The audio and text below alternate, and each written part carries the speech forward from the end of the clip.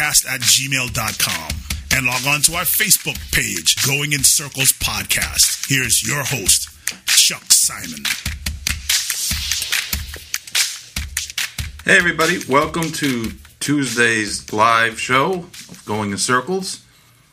One of the things that, when I set out to do this, one of the things that I really wanted to do was to give an outlet and kind of focus a spotlight on a lot of the people in the business that don't have a bunch of stake horses, don't have a big outfit, don't have fancy owners, but still are a big part of the game. And I think that we don't do a great job of getting these people in front of microphones or in stories and things like that. Is most of the media attention goes to the big races and the big meets and things, and that's understandable.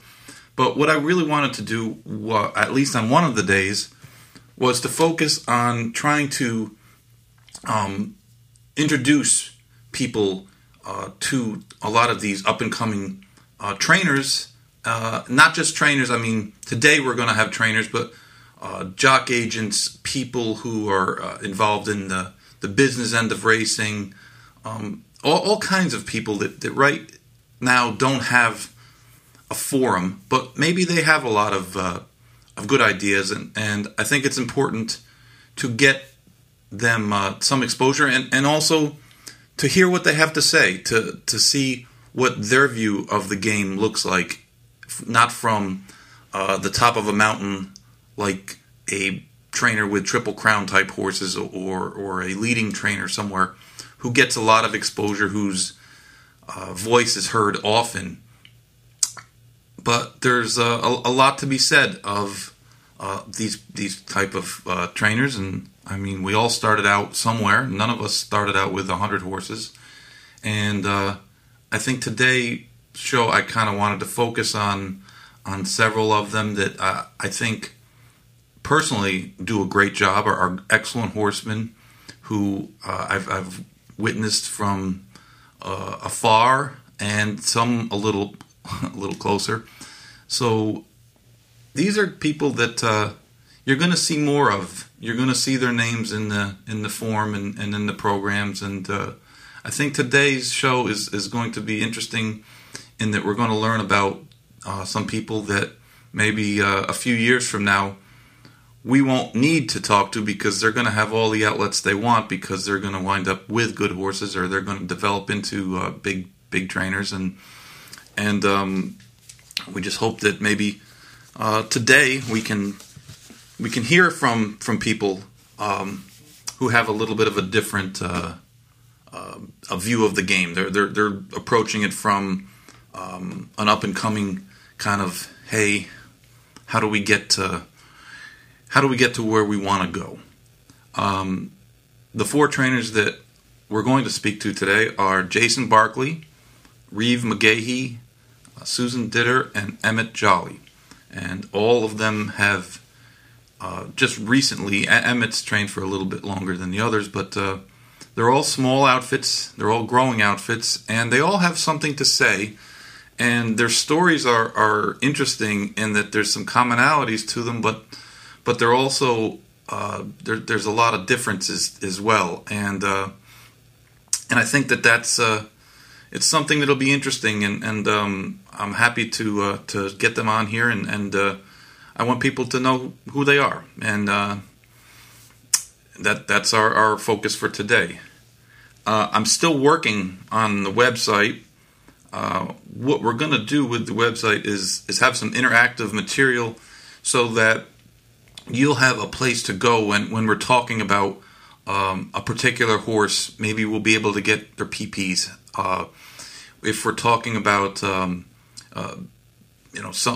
race, maybe we'll be able to get the video of the race. There's just things like that, and pictures, links to things that we're talking about, so that I know on a podcast it's not a visual medium, but when you add up a website that you might be listening to, I mean, a lot of this is people are listening on via computer or their phone.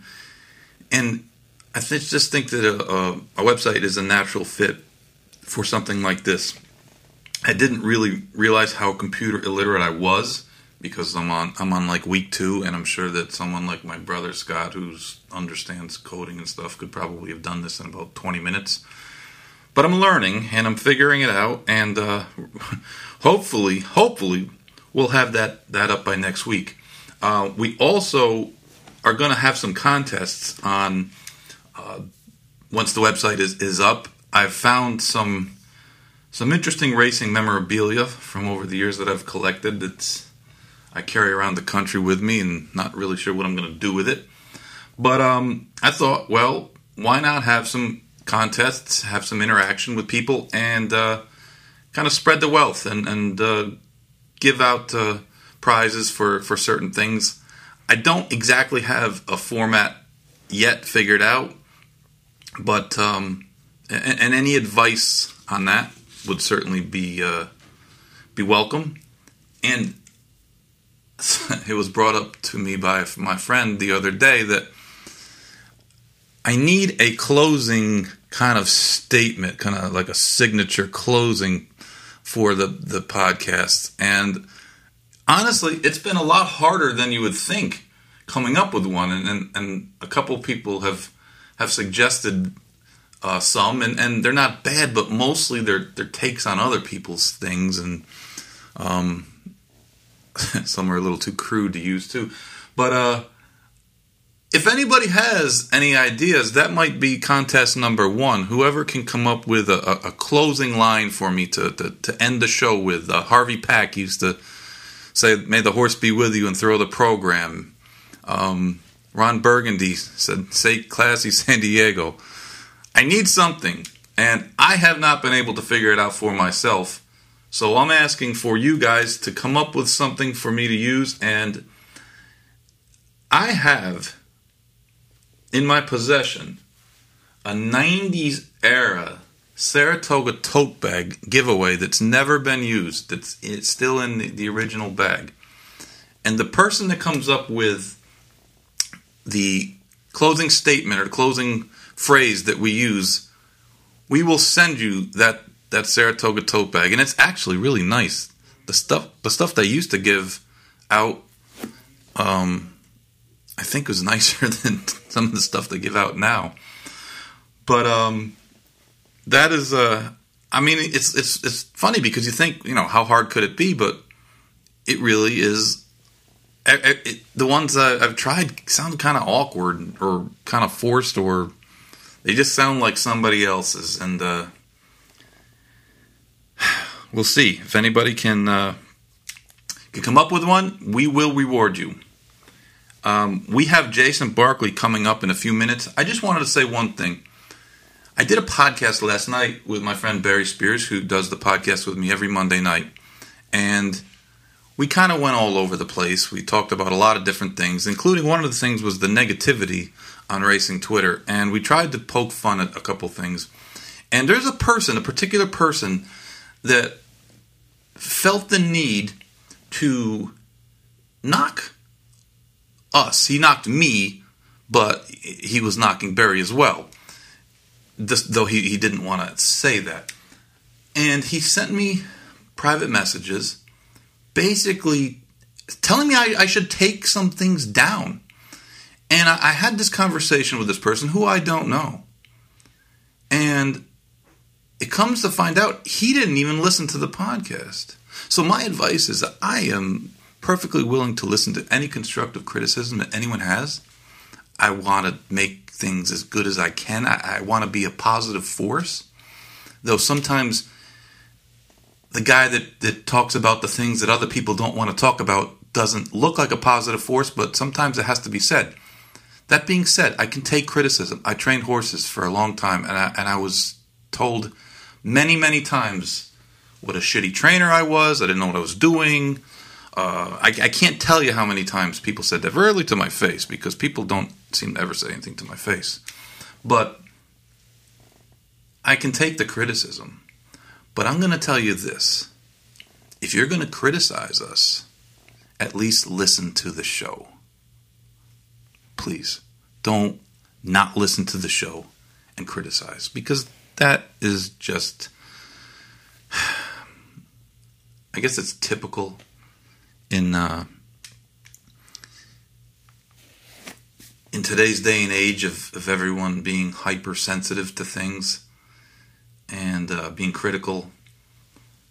It's I laugh, and it's really kind of sad that virtually every day on Facebook I see posts posted by people that are from satirical websites that are basically poking fun at the people that are putting these posts up as though they are real. And I think that says a lot about our society when people put things on their own Facebook page, and your Facebook page or your Twitter page or whatever, that's yours. That's your statement to the world. And at the very least, read what you post so that we can not be forced to make fun of you. And there's some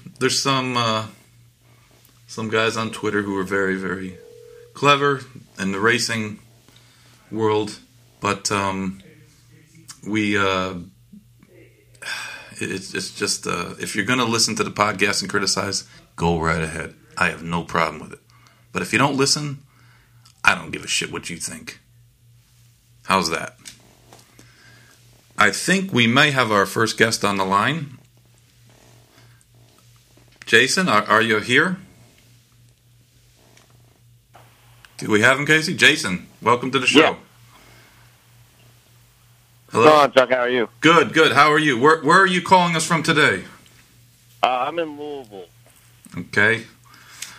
Well, Jason, what I wanted to do with this podcast, as I explained in the beginning, was that I want to try to give some exposure and shed some light on guys like yourself who are up-and-coming young guys who are working hard and you know, you don't have the best quality stock yet, but you're doing the best that you can with them. And you know, a lot of times in this business, if you don't have a big stake horse, you don't get a whole lot of attention.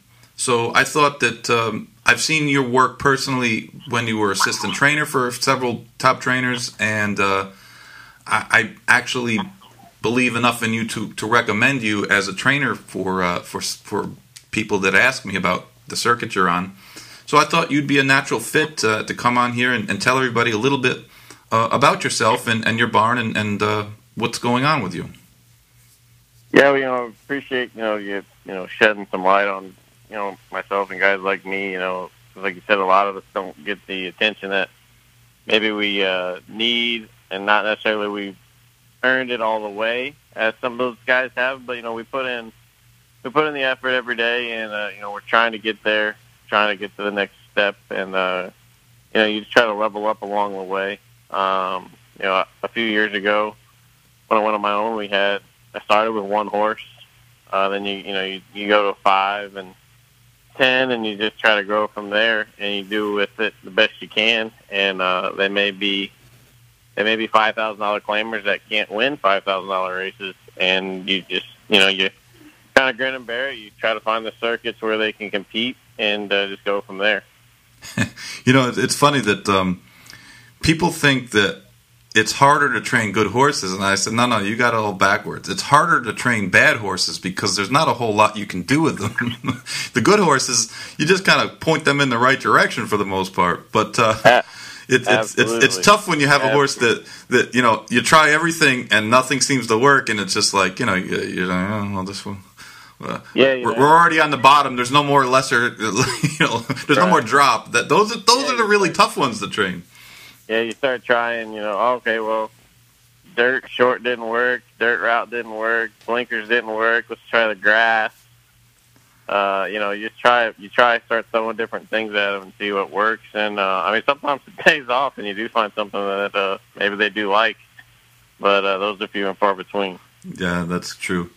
Hey, now, your dad was a trainer, so how did what was your childhood like growing up as the son of a trainer? Yeah, my dad, he's a trainer. He still trains. He trains on the Kentucky circuit year round. I grew up at Ellis Park. My dad had, he always had a small stable. He got kind of bigger as I got older. But then, it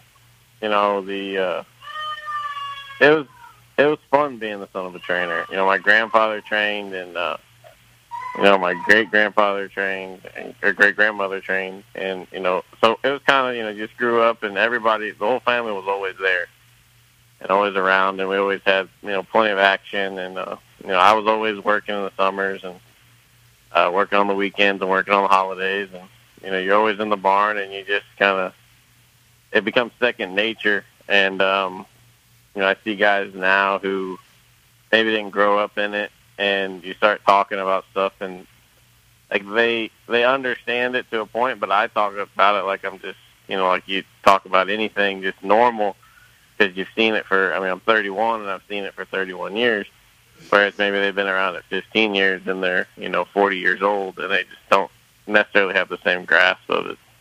Yeah, that's true. So for you, there was probably no doubt as to what line of work you were going to get into. Yeah, this was pretty much the direction I was headed from the start. Now you started working for your dad. Who did you go to work for after your dad? And did your dad encourage you to get into business, or was it just kind of assumed that you were going to do this because you had such an interest as a young kid? I think he would have been fine if I chose to do something else. He knows, and unlike how tough it can be to have success, and then even when you have success to make it a good living, and and the stress that goes along with it. So I think he would have been fine if I did something else. I think my mom definitely would have been fine if I did something else. I was talking to her earlier today. Hey, you guys need to come home some night. And I said, well, it's not the easiest thing to do when you're 2 hours away and you run a stable that works, and you work 7 days a week. So I could say either way they would have been fine with it. But I think, it was something I always wanted to do. Even just growing up, and I like the challenge of it. I like the horses. I like being around the horses, but I like the challenge and the puzzle of making it work. Picking your right spots. Getting the horses to achieve their maximum ability. Just the whole thing from top to bottom. I just love the whole challenge of it. And then when I left, I went to the University of Louisville and graduated there with the equine business degree that they offer. And I started working for Nick Zito, and I was an assistant for him for a year. And then I worked for Joe Sharp as an assistant and Wesley Ward. So you got a pretty good diverse background in working for your dad, and then those guys who all kind of have different outfits. A little bit of different outfit. I know Wesley's very concentrated on young horses, and I met you down at Gulfstream when you were working for for Sharp, I think, when you were there. Yeah, I was with Sharp when we met. Right. And that's when I realized that you were a Dolphins fan, I was a Dolphins fan, so we got to be miserable together. Yeah, we finally draft a quarterback, and now the season's in jeopardy. And now look at us, we're not even going to get to play. Who knows? I'll tell you this, the Dolphin ticket reps call me every single day to try to get me to sell tickets, or to buy tickets. I probably should try to sell tickets, but yeah. They're trying. I don't know what the situation's going to be, but it's funny because, I read an article today about by someone, and I'm getting old, so my mind slips, but talking about how other sports seem to really be struggling with the COVID issues that we've all had to deal with over the last 4 or 5 months.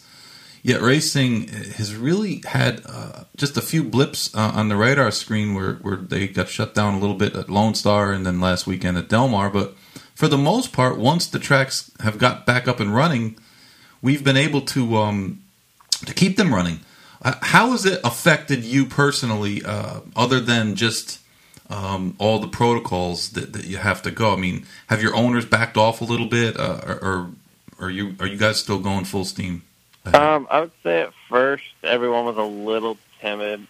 I'm pretty heavy on the claim side of things, and I was at Oaklawn, which we kept running. So they were still horses to maybe try to claim and, things of that nature. And you want to be aggressive because you expect to come out on the other side of it at some point. But at the same time, you don't want to claim a horse and then it be 6 months before it gets to race either. So a lot of my guys kind of backed off, and I missed on a claim that I really wanted, and I put him in front of about 5 people, and we just couldn't get it done because everyone kind of was in that same boat of, well, we may not race. So, we didn't claim it, and that's fine. But for the most part, I'd say everybody's back to full swing, and, we just going right ahead. I'll say, the thing I tell people, well, what's different about being at the races? I think it feels like work. So there's no one there, there's no, normal day at the races, you go, you run your horse, you get done with your day, maybe you go back over to the races, you hang out, you watch a couple of races, hang out with your friends, maybe talk to a couple owners or whatever. And it's you might kind of make a day of it. Well, now you just go run your horse and you go home, and it just feels more like work. And, because normally my days, they don't feel like work. It's a lot of fun and there's a lot of excitement around it. And right now it's just, we're just kind of getting through it and trying to do the best we can to put a product out there for everybody that's as good as we can do right now. And I know with the tracks opening up and, some of these guys did back off of horses for a little while, and, some 2-year-olds aren't necessarily where they would have been normally. So I think there's less horses around to race right now to a point. Right. So, we're getting smaller field sizes a little bit, and then with more racetracks being open, there's horses spread out to, up here. I mean, we have horses in Ohio, Indiana, and Kentucky. I mean, all the tracks are 2 hours from Louisville, so you can just kind of pick your spot, which makes it good for us because you might run against a 6-horse field, but it's bad for the bettors because it's a 6-horse field. Yeah, exactly. The one thing that the races that I've been at Gulfstream when they've been running, the thing that kind of caught me was how quiet it was. It's just kind of eerie. You almost, if you're not paying attention, because they don't have the track announcer being, obviously Pete Isle is calling the race, but they're not piping into the grandstand because there's just the people from that race in there. So it's just kind of weird how quiet everything is. It's just very, very eerie, I guess. So what is your main circuit? You stay in Kentucky in the summertime, and you said you went to Oaklawn last winter? Yeah, I've done Oaklawn the past 3 years now. So I'm Kentucky up until the end of the year, and then I go to Oaklawn. This year, just basing it off of what Turfway ends up doing and what their purse structure looks like, we may split up for the winter and leave 10 to 15 in Kentucky. Right. And they go to Oaklawn because, Oaklawn without having a turf course kind of makes it difficult because you kind of hem yourself into one type of horse. You're just looking dirt. So hopefully if Turfway stays open, you can leave the turf horses up here to run on the poly. They're putting a new poly down. I know they got the asphalt down about a week ago. So hopefully the surface is good, and, you can leave a handful up here, leave some babies to get ready. I try to focus on having some 2-year-olds ready early. As I did say, I worked for Wesley Ward for a little while, so we do try to play that game to an extent, a little bit. So leave some of those up here. But, yeah, mainly Oaklawn and Kentucky the rest of the year. Yeah, I was talking on the podcast last night about the impact that Turfway may have on the winter tracks, in that some of the Kentucky guys may wind up leaving horses at Turfway, especially from the Florida aspect. You might see a lot of the horses, the turf horses, coming down here, or also the horses that it might be coming down to get a little rest, get a little time in the sun, and the horses that are going to run are going to stay at Turfway, depending, again, like you said, depending on what the purse structure actually is, because I know what they were talking about before all these issues hit was pretty lucrative. Yeah, last year the purses were pretty good, and the racing was getting better, and I think it could jump again this year, purse-wise and product-wise overall. I think it just depends on what guys want to do and what owners want to do. I mean, some owners like being able to go to Gulfstream and watch the races and have their horses in Florida, and they go see them now. obviously right now not too many people are going to see any horses. So, if the purses are good and everybody can stay home for the winter, I can see it being a very competitive meet. And with that, I mean, it'll make the product better, but it also, the flip side, it'll strain some of those guys that have kind of depended on Turfway to kind of make their year, and maybe, kind of displaces them to a point as well. So that's something that I think gets kind of looked over is, the big barns will stick around, but what's that do to the smaller guys? And, growing up, being a smaller guy and growing up, on a small circuit, you kind of, you sympathize with that as well. Yeah, the ripple effect of the changes in the purse structure and the issues that they've had in California, but also if you're going to go somewhere away from home, you certainly want to go somewhere where the purses are lucrative and the expenses are cheap. And that's the one thing that people forget when they talk about trainers, that we never forget, is that the expenses vary wildly depending on where you are. Down here in South Florida, the hay is ludicrously expensive, good hay. But you have to realize that it's coming from thousands of miles away, because there's no good hay can be grown in this area. So it's the expenses do matter, and especially to a smaller outfit that can't just raise their day rate when they want. They have to kind of. I've been there. So, how many horses are you currently carrying in your barn? We just actually got up to 29 this week. I left Oaklawn with 14, so we've doubled in a couple months now. So that, as you know, as you grow, the expenses go with that, and it's not necessarily the monthly expenses of like the feed and the payroll and all that, but just the initial. Need new buckets, need more webbings, need more, saddles and equipment and this, that, and the other thing. So that, that starts to tally up, and it starts to kind of take a toll on, what you might have been rat holing away for a rainy day. But it's a good problem to have. And, you just kind of buy it as needed and use it and grow and go from there. We had to branch out and send a little string down to Ellis because I did run out of space up here in Louisville, so I've got 6 down there right now with a guy that I've known for a long time. He gallops, and he's kind of just watching over the barn. And then, my dad's down there as well. And then I go every weekend for the races and training. So kind of bounce back and forth. And it's only 2 hours away, so it's not the end of the world. It's not like you're spread across the country as you're going. But it is good to have that as an option.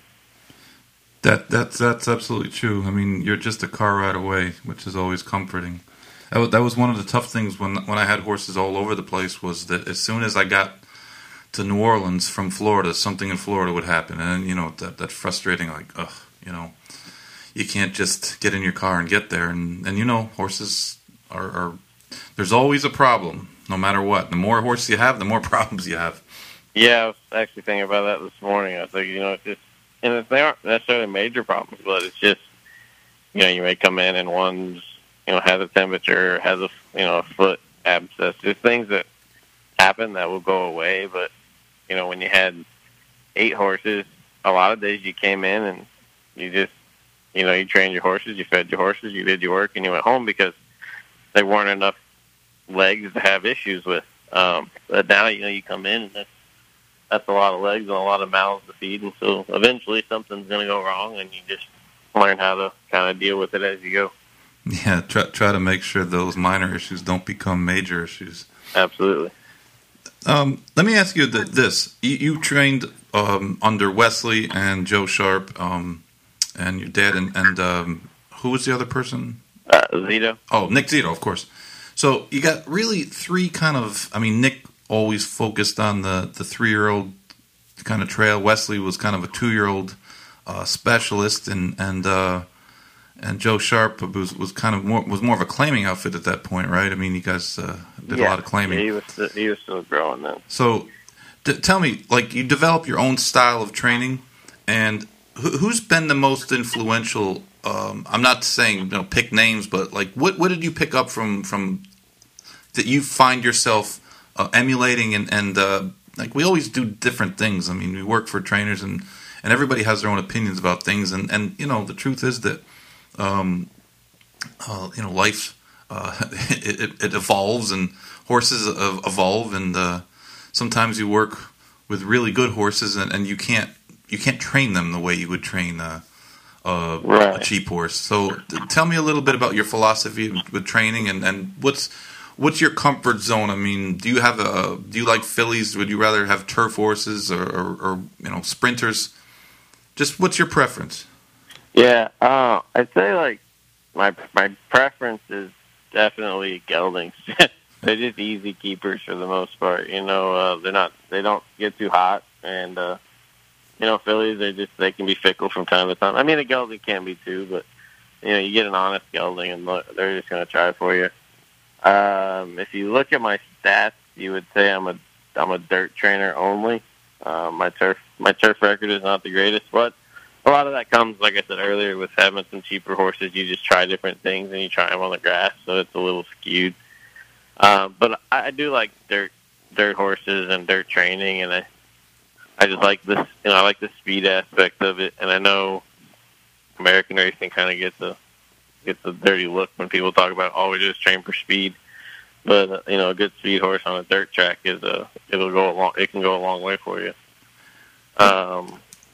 But I'd say as far as who I learned the most from, or what I learned, not the most from, but what I kind of learned from everybody was, like, I'll tell people, to this day, I think my dad's one of the best horsemen I ever worked with. And, I learned from him, it was mainly, every horse is different. And when you grow up in those smaller barns with cheaper horses and whatnot, you have to learn that you can't treat them all the same. Go gallop a mile and a quarter today, and then do it again tomorrow or the next day.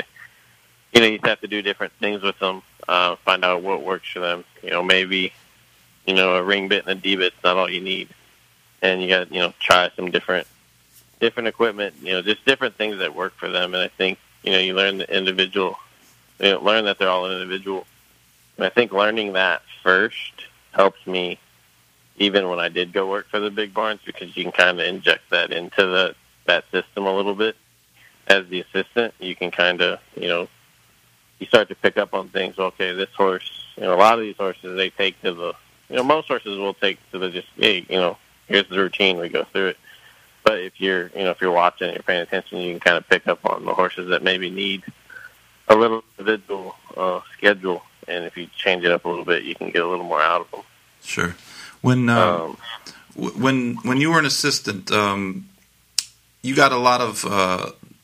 I know that when you were at Gulfstream with Joe Sharp, Joe was literally never there, and you had a lot of responsibility for on your own.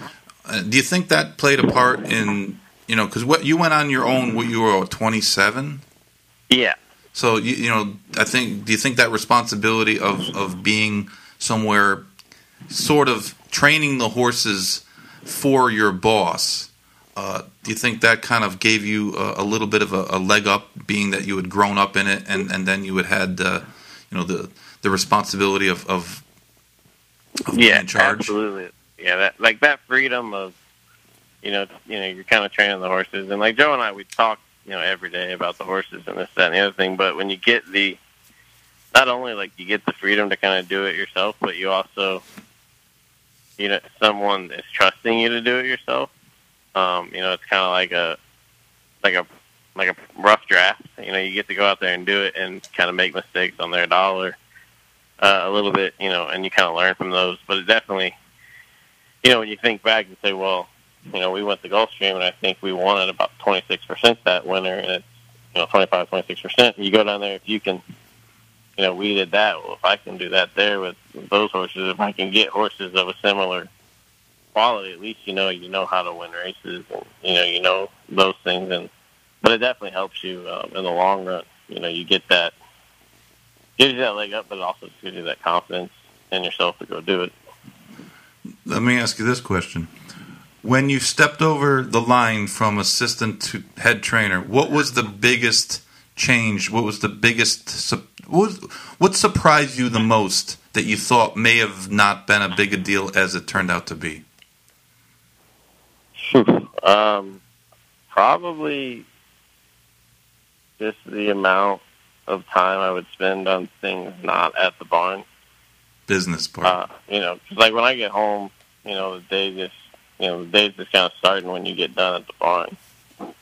You've got training charts, condition books, update the owners, and I'm really big on keeping my owners in the loop as to what's happening, and I try to send out an email, every week to 10 days about their horse, and shoot a video, and so I do a little video editing and things of that nature. So there's just a lot that I try to do outside of the barn. So I think for me, putting in that effort and that work makes it longer.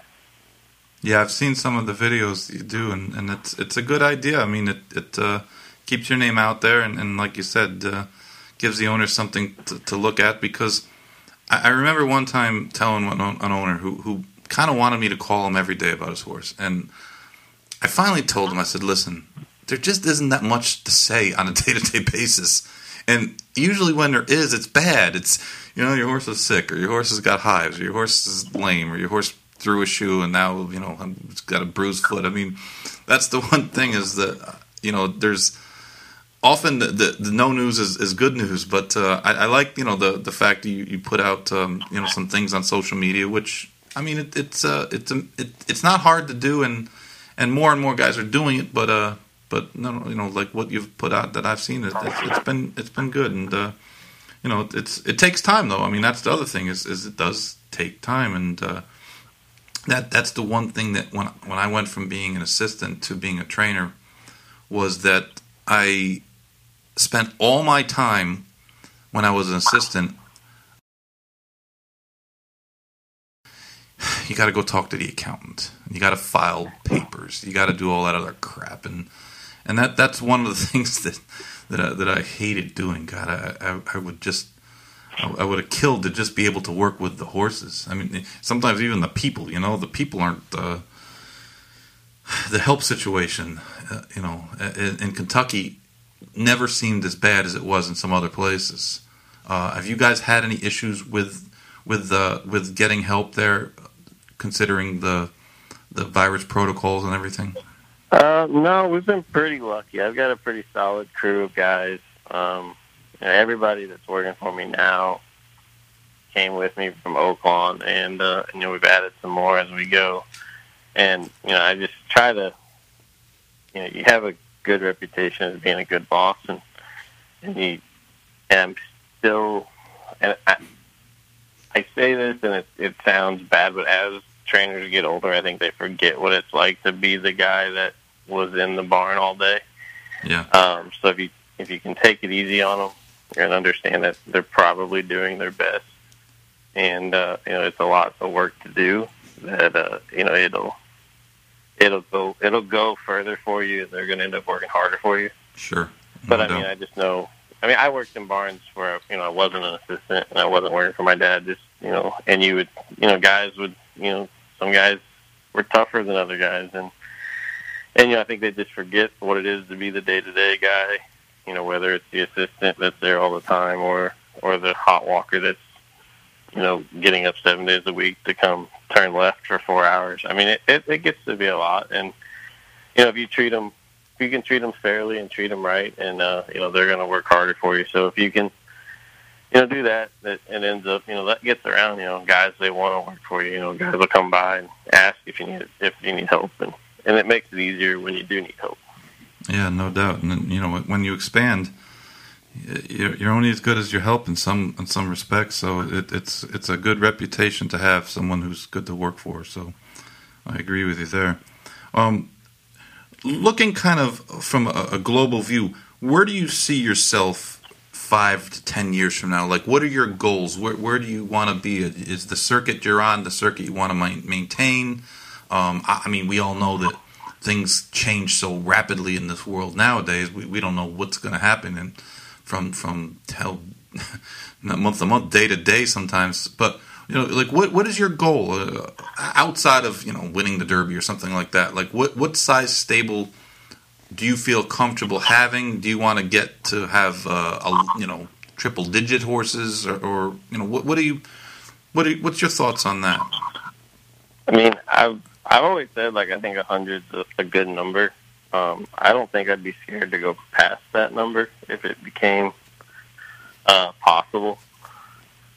I think, and you can probably agree with this, that you have to get big in order to scale back to getting the right horses.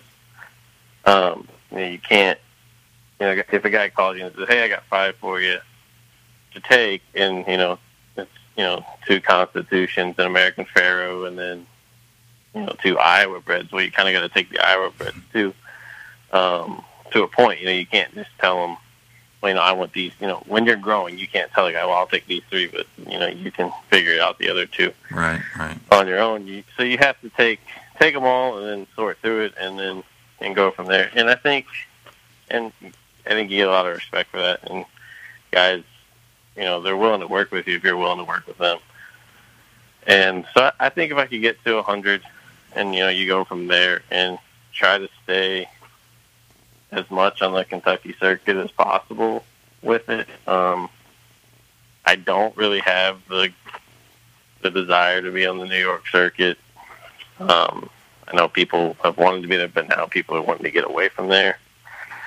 I would probably be more apt to go, if I got big and split, I'd say I would move more towards the Midwest, and go, use Kentucky as kind of my main circuit, and then branch off into the Prairie Meadows, Canterbury, Remington type circuit, and because basically all of that just would reconvene down at Oaklawn, and you can kind of go from there each direction, back up to Kentucky. I think that's kind of where I am, and I think I'll always be a guy that, even if I do grow to have, Derby winners, I'll still have 10 claimers in the barn. And just because I like it. I like the action. I like the challenge of it. I don't think I think some people think it's kind of beneath them to be out there claiming horses every day, and I think it's fun. So I just like the challenge of it. So hopefully, we just keep going from there. And I know Asmussen's big goal is to have the most wins ever, and not saying I'll ever get there, but I sure would like to take a run at it. I don't know if he has the most wins ever, but he's got to be awful close, doesn't he? No, I know that's his goal. I think is one of his goals is to have the most wins ever. Yeah. I know he's not there yet. I think Dale Baird still holds that record, but I tell you one thing about Steve. It's amazing. I was sitting with him at Saratoga maybe 6-7 years ago, and we were just talking about something. I don't know. I can't remember what it was, and he starts listing the horses he claimed off me. And some of them were 8, 9, 10, 12 years ago. And this guy that makes, a couple thousand starts a year. He's got, I don't know, maybe 400 horses under his care at any given time. And he's got that photographic mind where he can actually remember. He's like, yeah, I claimed this horse off you. I mean, I've trained, 3% of the number that he's had. And I could hardly remember some of those horses. And that's the thing is... you got to work really hard. People don't underestimate a little bit how hard Steve works. And just the travel alone has got to be, monumentally tough. When I started training was before 9/11, and you could literally, if you didn't have bags, you could get to the airport 30 minutes before the flight at some airports and make it, and not have any issues. And now, you got 2 hours, and some places. You're lucky. You're lucky if you get in, based up. It's just not the same, and the travel alone is hard. And I tell you one thing that he does, just entering the horses alone at all these tracks. It's just it's kind of an amazing feat there's a guy in the Trotters, a guy named Ron Burke, who's similar to Steve, and he's got 17 trailers. 17. And they're racing horses all over the place, and just the amount of coordination. I know what it was like when I had 70 horses. I was running around like a chicken with my head cut off, and just trying to get the calls lined up with the jockeys and get the works lined up and get the owners licensed and all the things that all the non-glorious things that the trainers do, and that was with a fraction of the amount of horses that Steve has. It's really it's kind of an amazing feat, but well, it's good to have goals, and I hope you do get there. Yeah, well, hopefully we get there, and we'll just keep plugging away until we do. But we've had a good start to the Ellis meet. I got a couple that run this weekend, and it's fun to go home and win. I grew up 10 minutes from there, so to go home and win. And I mean, right now, obviously, we don't get to do it in front of too much of the family, but my daddy's out there training, so he's always around. So it's nice to be able to go there and do that. So, Jason, listen, I appreciate you giving us some time today, and good luck with the barn, and keep on keeping on. And if you need anything, you know where to find us. Give me a call. Absolutely. Thank you, Chuck. All right, thank you.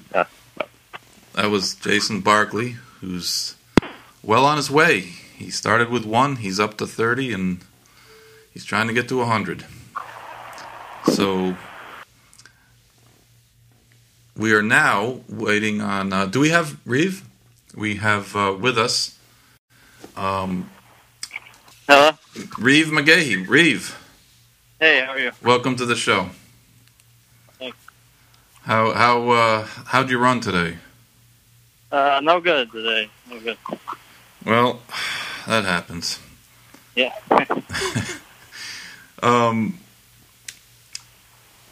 You kind of grown up in this game, so I mean, my first natural question would be, how did you get into horse racing? But for you, did you really have much of a choice? Yeah, I had the option if I didn't want to, but I grew up kind of really starting out when I was younger, going to the races with my mom up the River Downs Turfway and around Kentucky. And then whenever I'd go visit my dad, going to the barn and the races with him. So, and then my uncle was training horses around here too, and my stepdad was on the racetrack. So I kind of just grew up who going was around to the races everywhere. Who was your uncle? Charles Presti. Oh, Charlie Lepresti, of Wise Dan fame. Yeah. It's funny. I remember when your dad wasn't Shug, when he was still Claude. I'm kind of aging myself here, but I remember when he first started coming to Saratoga and he was training for Loblolly, and I remember the first horse that I remember thinking, man, this guy's pretty good, was a filly named Classy Cathy, won the test. Yeah, and, I've heard plenty about it. And he had another horse who's kind of been forgotten over the years, a horse named Van Landingham. Yeah, who was a really, really good horse who was a graded winner on both surfaces. And it's funny because some people are born before their time, and some horses were born before their time. Van Landingham was born these days with the amount of turf racing and dirt racing we have. There's no telling. He would be an absolute superstar. But I think that was he was probably racing before you were born, right? Yeah, Van Landingham was a little bit before I was born. He's early 80s. I was born in 89, but I've heard plenty of stories and watched replays, stuff like that. Yeah, he's kind of a forgotten about horse. He was a really good one. Yeah, he sure was. It's funny, your dad had remembered, for all the classic horses he's had, and Easy Goer and Inside Information, Personal Ensign. But Van Landingham was one that it always sticks in my mind. And like I said, it was before you were even born, which makes me feel really old. So, did you went to school? Did you graduate from? You went to University of Kentucky? I went to UK. I didn't graduate. I kind of started working on the racetrack and got to the point where I just like doing that full time. That's what I was more interested in. So my parents were a little reluctant, but finally they just kind of accepted that's what I wanted to do, and I was supportive of that. Did your mom and your dad, did they encourage you to get involved as a trainer? Or, they both know how difficult it can be, or did they kind of let you make your own choices? They let me make my own choice. They certainly didn't encourage it. They never discouraged me and said, don't do that, but they also, they never made it seem, they were realistic about, if you want to do this, it's not going to be easy, but we'll support you if you want to do it. But it's sort of that kind of thing. Where are you currently based out of? Keeneland. You have horses at Keeneland? How many horses do you have right now? 14. You have you just won a race, right? Ellis Park? Yeah, we won one on Saturday at Ellis. What kind of race was? What kind of? Was it a 2-year-old race? 2-year-old made special weight. Mile grass. Who was that horse by? He's by Union Rags. Union Rags. For what was? Who's the owner? Joe Allen. Joe. Okay, great. So, who's your biggest owner at the current time? I guess probably Joe Allen. I have a couple for him, and then I have a couple for Andrew Rosen, and both of them I kind of have a couple waiting to come in, so they probably have the majority of it. So tell me this: who else did you work for outside of your dad? When I first started working on the racetrack, I started working summers for Owen Hardy. He had a string in Kentucky for the summers, starting from April until they went to Saratoga.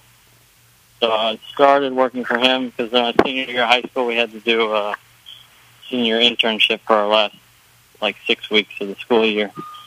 So I did it there, and I just continued on through the summer.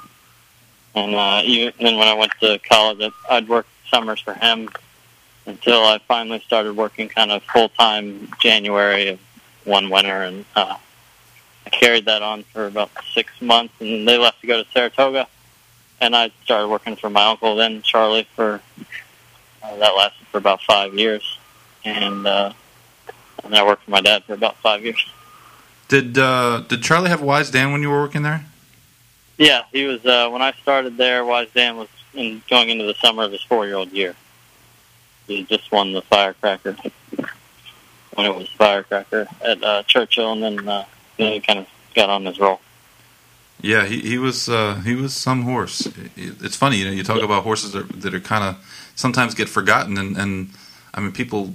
It wasn't that long ago when people kind of don't bring his name up when they're talking about the great horses of the past decade or so. But he certainly was. He had to be up in the top 2 or 3. That's especially for grass horses. Yeah, for consistent as he was for almost 4 years. So he's obviously talented. He won a stake going 3/4 as a 3-year-old against older horses, and only got beat 2 lengths in the Breeders' Cup Sprint as a 3-year-old. In the dirt, and then to go on and do what he did, long on the dirt, long on the grass. And it's just a good horse, no matter what surface or distance you put him at. Yeah, no doubt about it. But they don't. Those types don't come along that can do kind of anything. They just don't come along these days. Everyone seems like they're a specialist nowadays. Horses do one thing, and a lot of them do one thing really good. But there's not a lot of them that can sprint and can go longer on both surfaces. And that was really, I think, something that he was really good at. So you went to work for your dad. Was he? Do you think he was tougher on you than you would have normally been on someone that wasn't his son, or did he treat you pretty much the same as everyone else? No, I think he treated me pretty much the same as everyone else. I don't think he was any easier, any tougher. I think it was about the same. Your dad's a guy that I have a lot of respect for. Actually, he was one of the trainers that when I went for my trainer's license. I don't know how it goes now, but back then you had to get 3 trainers to sign for you, in order to be to get your trainer's license the first time, and I had Alan Jerkins, Bill Mott, and Shug McGahee were my three trainers to sign. I said, man, I wish I had that piece of paper still.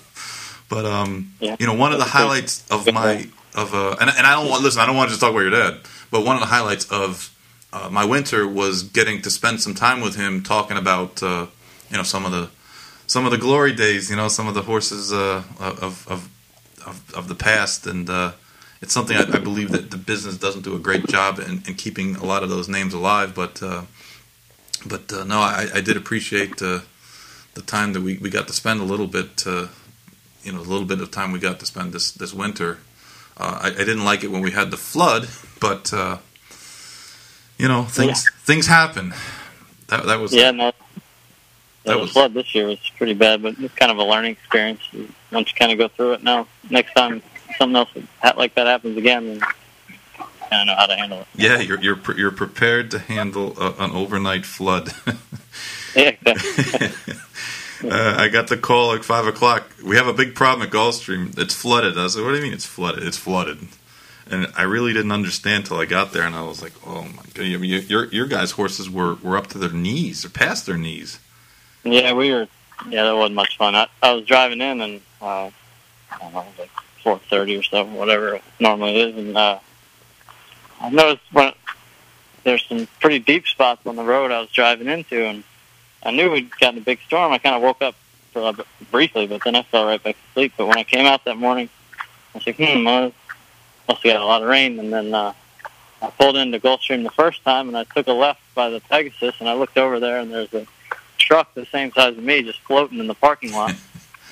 So I was like, well, I'm not going to be able to get in here. So I went around to the back, and it was only deeper there. So, yeah, and then we had to go and park, and obviously it's still pitch black out, and wading through waist-high water to try to get the barn and check on the horses. And really, for the most part, they were all pretty good about it. I mean, they were kind of just all standing at the front of the stall eating hay.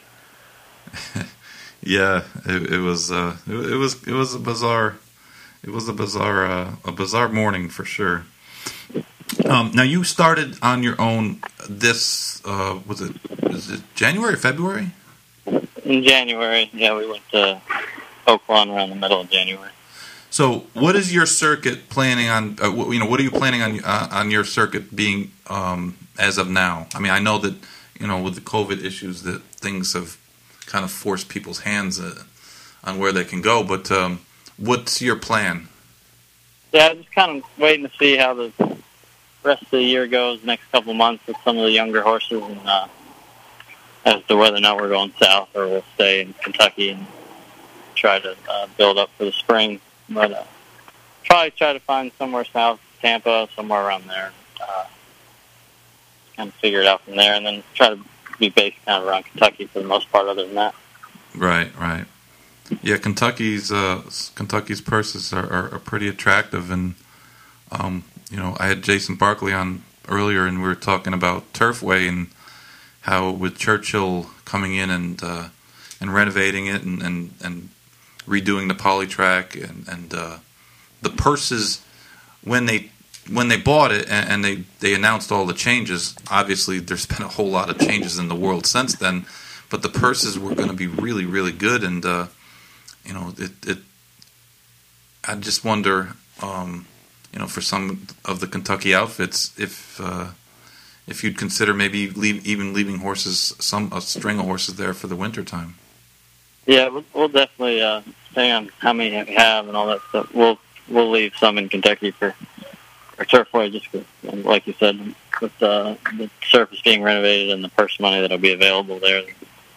We probably have some horses that'll fit better there too. So, they're making the whole circuit pretty strong here in Kentucky. So, Turfway was kind of the weak link for a little while, but now with Churchill buying it, they seem to be putting some work into it. And like you talked about, the purse structure's getting stronger to where there's really more money staying here than there is going south. So they're making it hard on you to leave.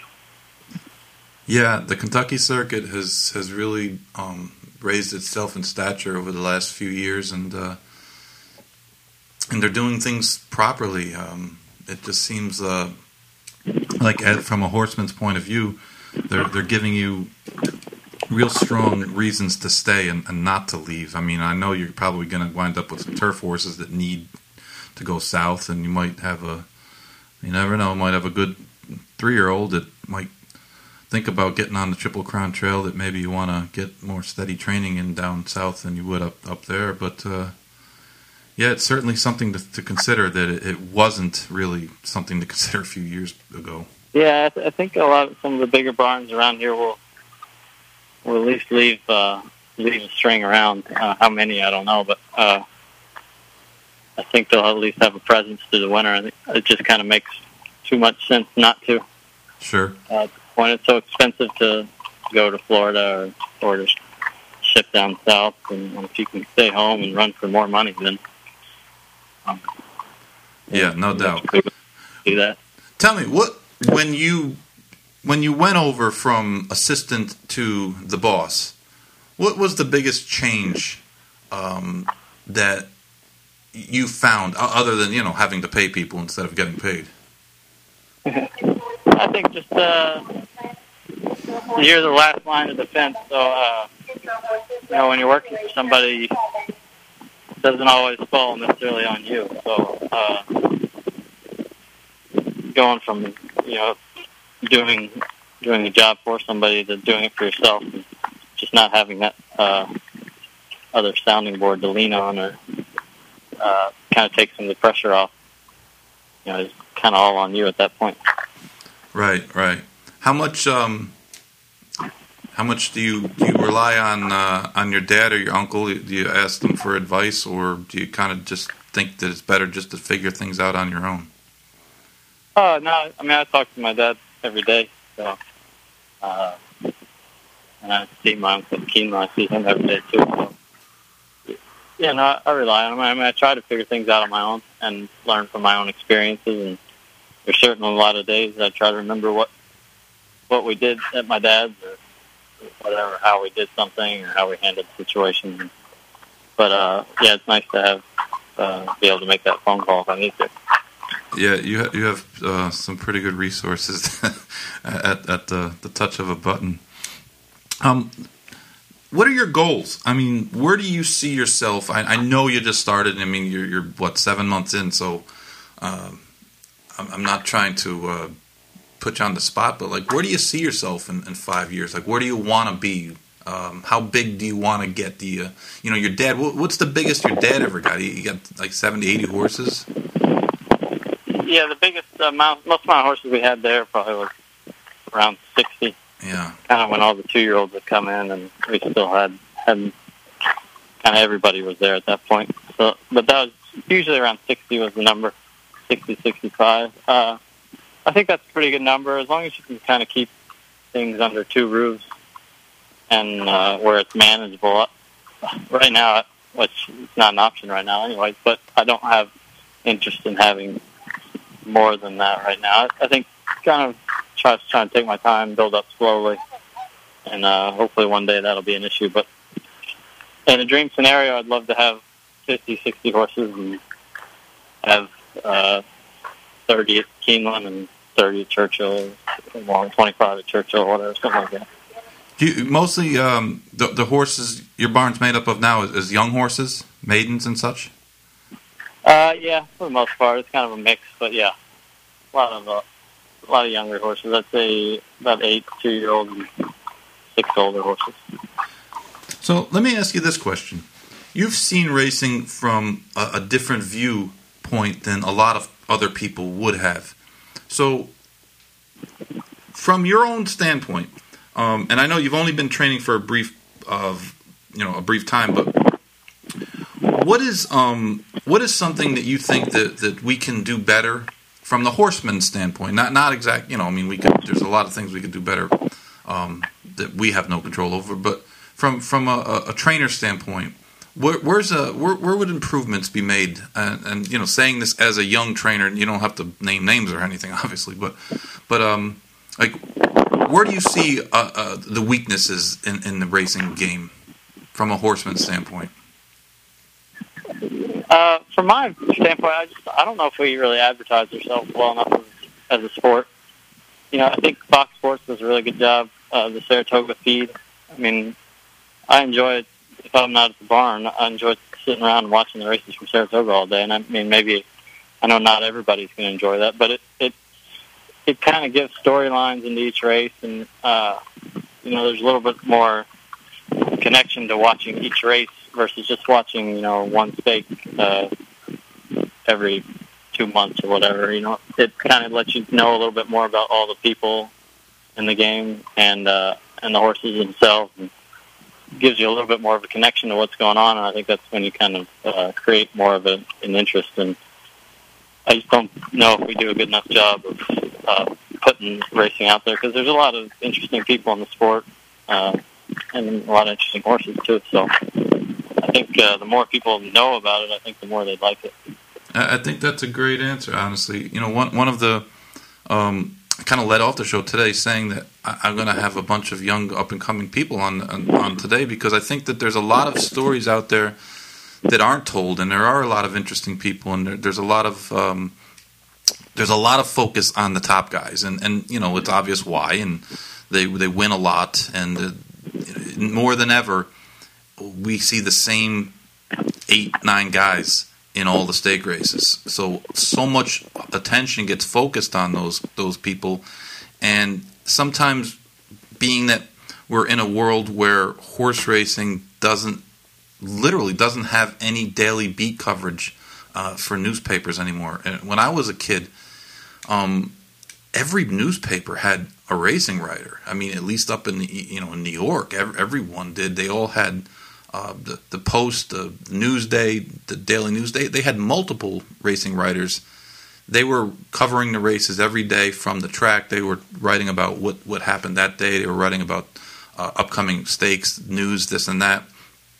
And when we've lost that, because I mean, obviously the media business has changed a lot. Newspapers are barely holding on, but we tend in this business to really hyper focus on the same names over and over again. And I just think that guys like you, guys like Jason, you guys have something to say, and you're saying it from a unique standpoint, in that you guys aren't old and jaded, and you see things in a little different through a little different prism than other people do. The people that usually get their opinions and their stories heard.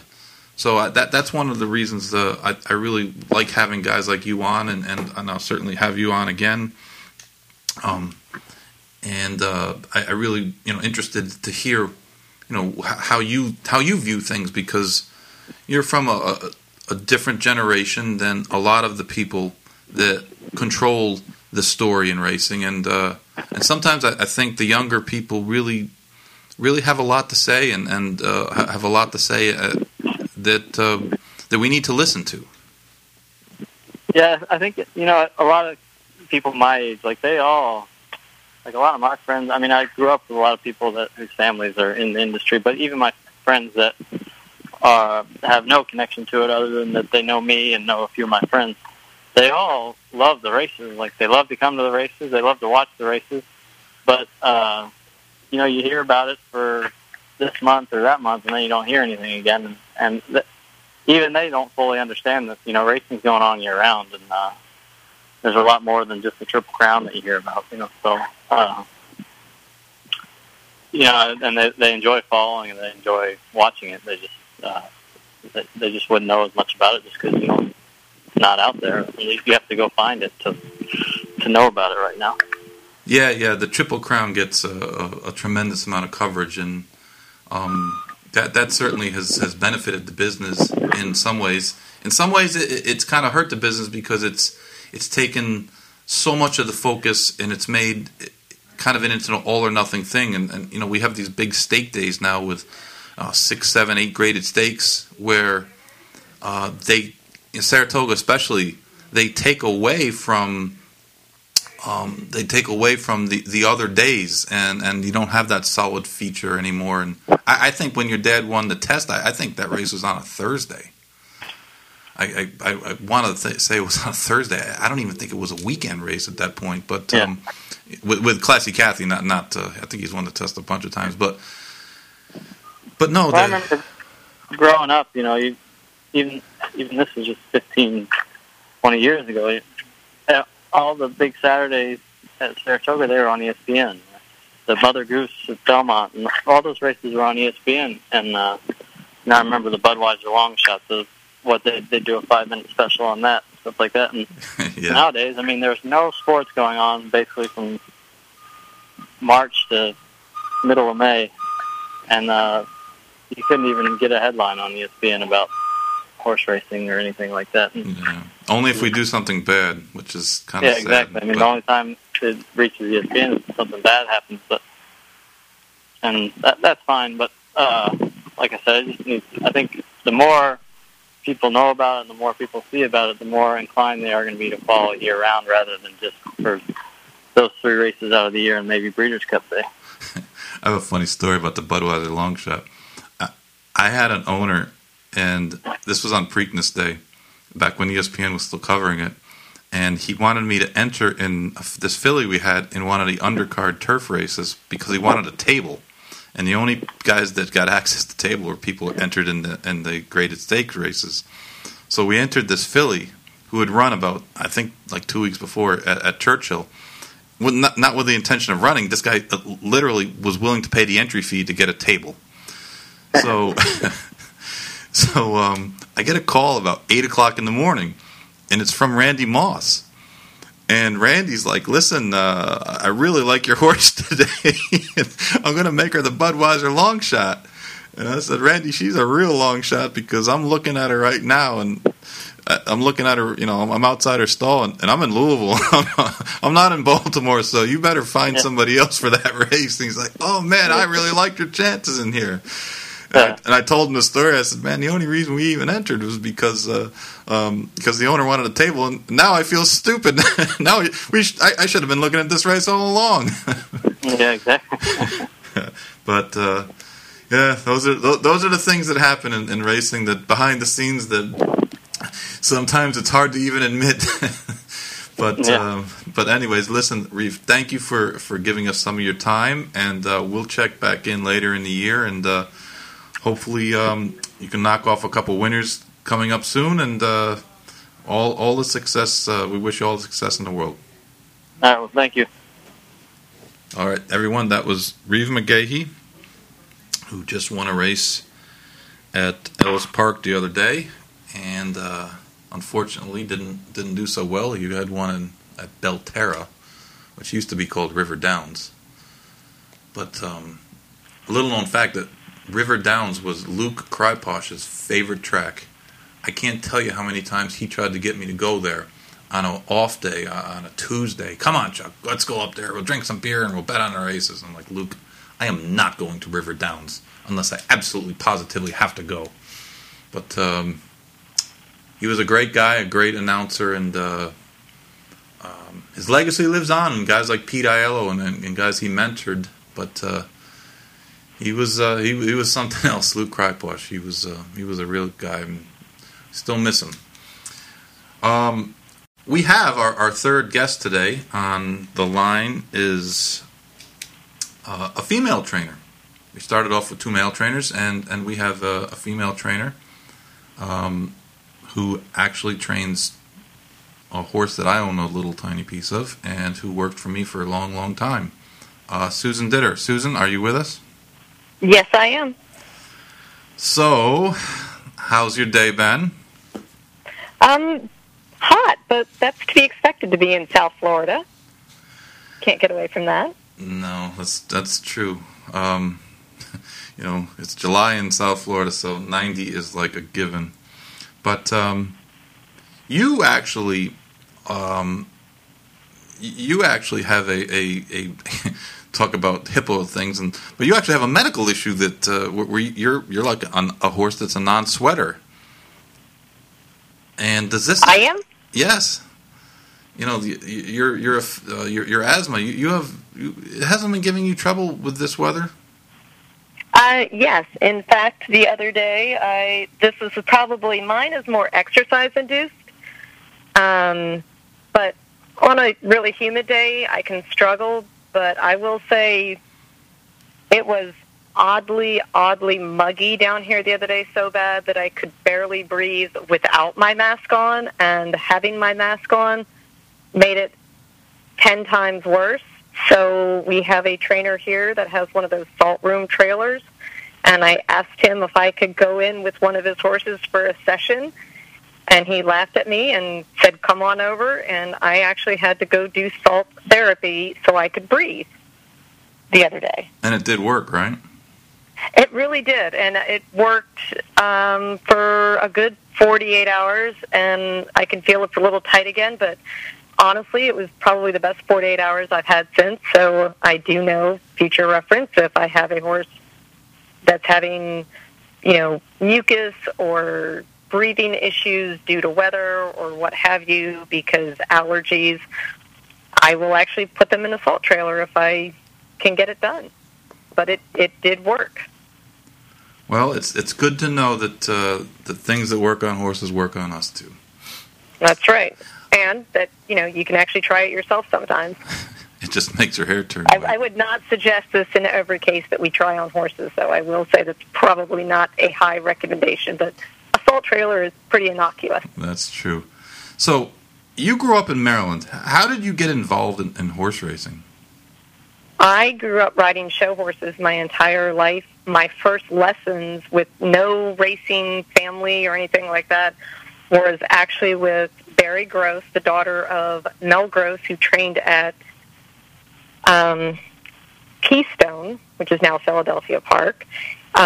He trained there, but he lived in Maryland, so I took my first lessons with her and with Matt McCarron's son, Greg McCarron's son, Matthew. And those were my very first lessons, was with racetrack people, even though I had no concept of it.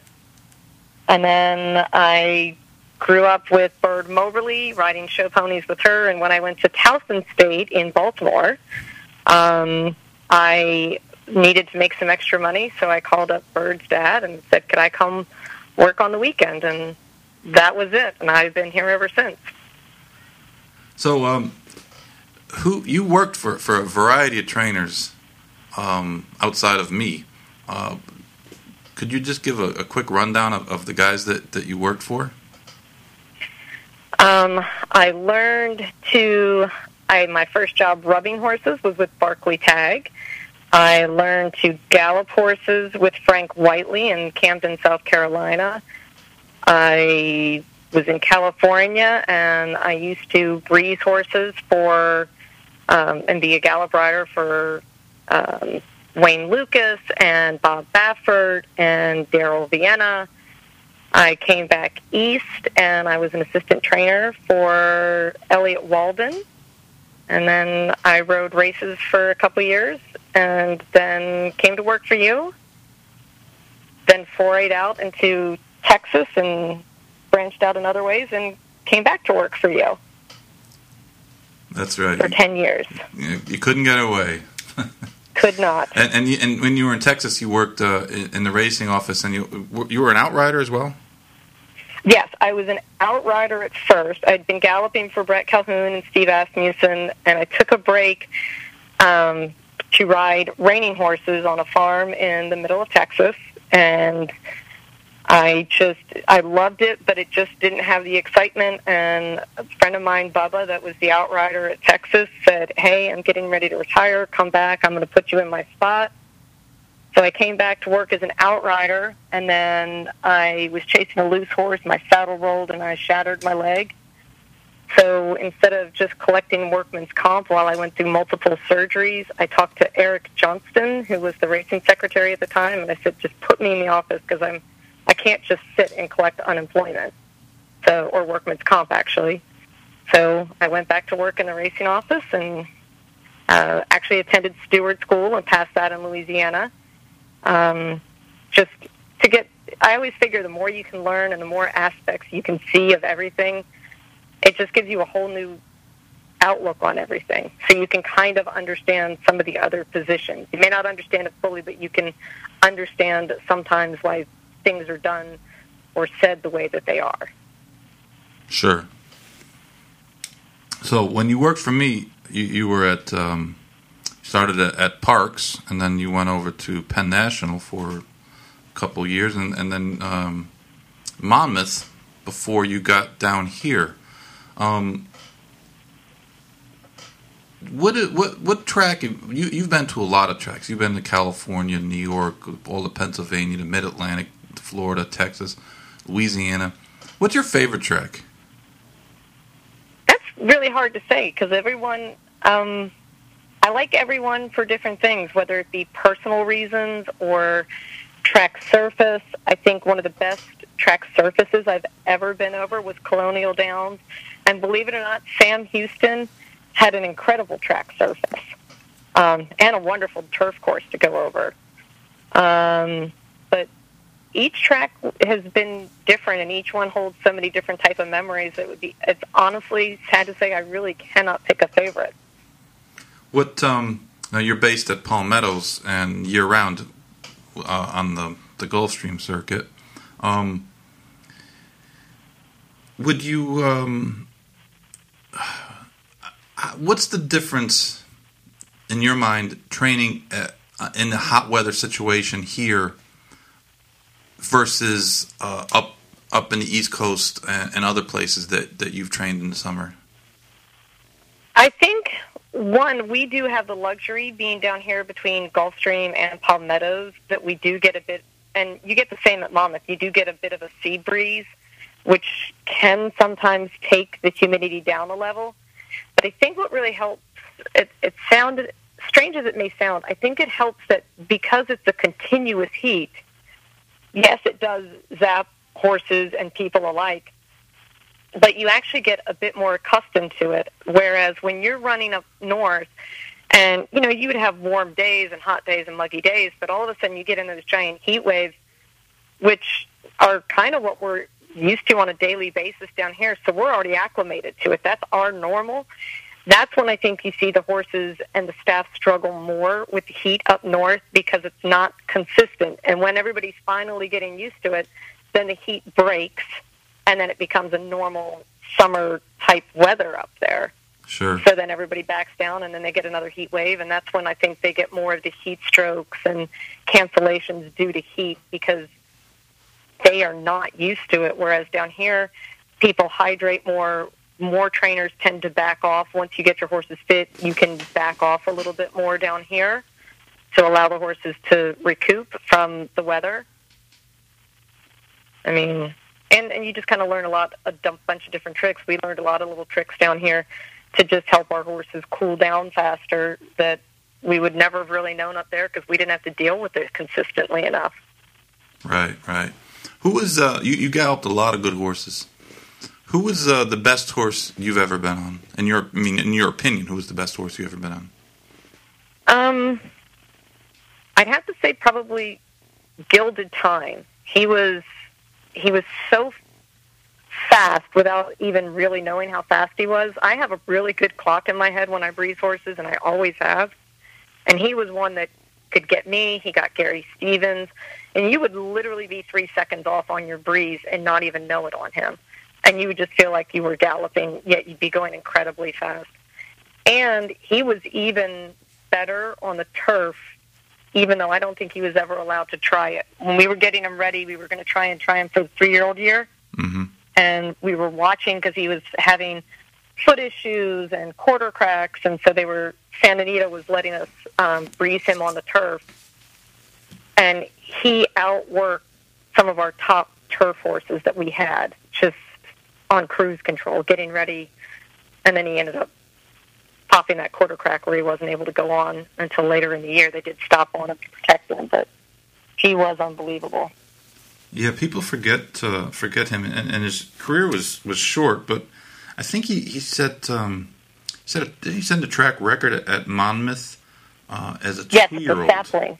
Yeah, as a 2-year-old, which is something that you just don't see happen very much. I mean, he only made 6 starts, but he had 4 wins, and and won the Breeders' Cup, and turned out to be a pretty good stallion. He actually came back and ran the next year in the Breeders' Cup. Also, I had already left and I was working for Baffert at that time, but he came back the next year for Darrell and went in the Breeders' Cup the next year. I think they put him in the sprint or something. Yeah, he was in the sprint. He finished third that year, and then he ran back in the Malibu, and he didn't run any good, and that was it for his. Yeah, he unfortunately had some soundness issues, but Darrell did a great job holding them together. But sometimes those big, heavy colts that train hard and aggressive, they're sometimes their own worst enemies. I do have to say I did gallop Distorted Humor for Elliott Walden, and he was also a very nice, deceptive colt. He was really fast and a ton of personality and built like a little brick house, too. Yeah, he turned out to be a good sire. He turned out to be a great sire. I mean, his stallion career actually outshone his racing career. But those were two really good stallions. And Gilded Time turned out to be a pretty good stallion. He was, I think, leading stallion in New York for a couple of years. And it's ironic that you talk about thinking he would be better on the grass, because he was a really strong grass influence for a horse that was mostly known as a sprinter. And it's funny, City Zip is the same way, in that City Zip, I don't believe ever ran on the turf. And in a lot of ways, some of City Zip's best runners have been turf milers. So, you never know exactly what the breeding is, the genetic capability that the horse passes down might not exactly be what they did themselves. Did you ever? And sometimes people pigeonhole horses too, so they never get to. Back in the day, everybody would try on everything. They would try short, long, turf, dirt, mud. I mean, they would just throw it out there to try. But now with so much money on the line, people are afraid to try, especially these colts. They're afraid to go outside the box in case they don't win, which if they tend to forget, what if they do win? And it just opens up that much more options and that much more options for breeding down the line. People just pigeonhole too quickly, I think.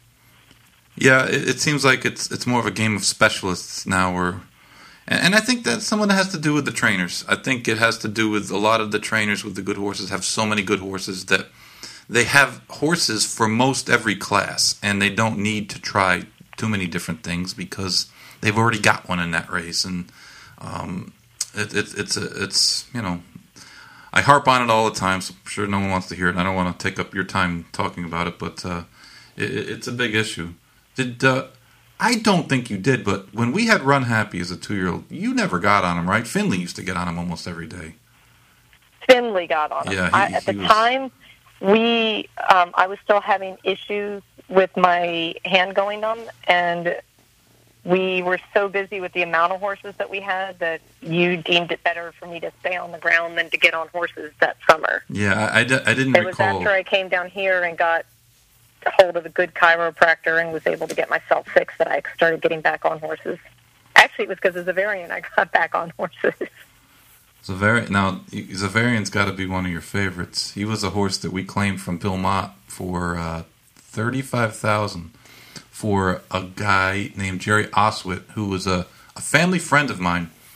And it's funny because now Jason Service is kind of infamous, but Jason was Jerry's trainer, and Jason never won a race for Jerry. Jerry had never won a single race. He had horses for a few years.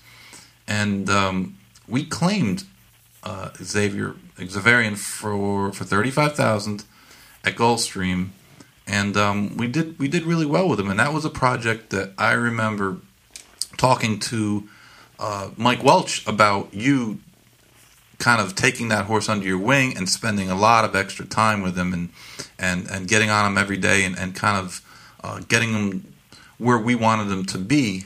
And he rewarded us by becoming a stake winner, which was great for Jerry too.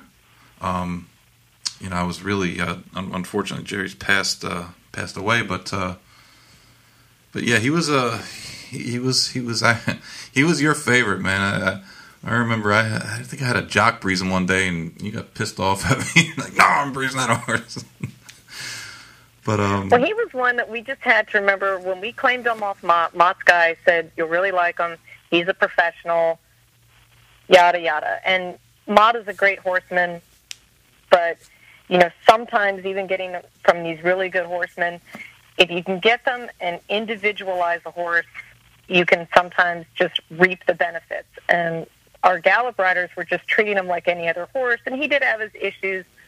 They were trying to they were trying to stay slow with him and do this and do that, and he was just getting frustrated, and I got mad, and I just looked at you, and I said, let me see if I can figure him out. And we just went back to the basics with him. We made him have fun again, and he kind of trained himself. I just let him pick what he wanted.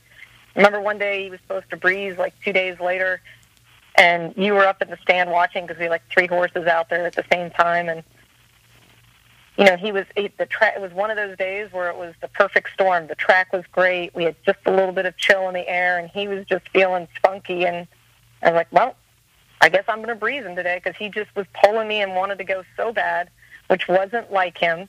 And I breezed 5/8. And I remember Brian Walls looked over at you and he said, I guess you're breezing? And he goes, you were like, guess so. And, had we waited 2 more days, we might have passed that window and the horse breezed great. And that was shortly before he won the stake. But, you just, you and I always had that theory, and, you got it from the chief and from your other history. And I grew up riding. If you make the horse happy and you find what they like, sometimes you got to throw the plan out the window and just go by the mistake that happens.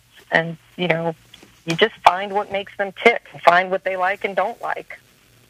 Yeah, I totally agree. And I think that's what gets lost sometimes with the big outfits, in that they simply don't have the time or people to individualize things too much. They've got so many horses that they've got to get out on a daily basis, and it's kind of a sifting for gold type situation. And like you said, Belmont's a great horseman, but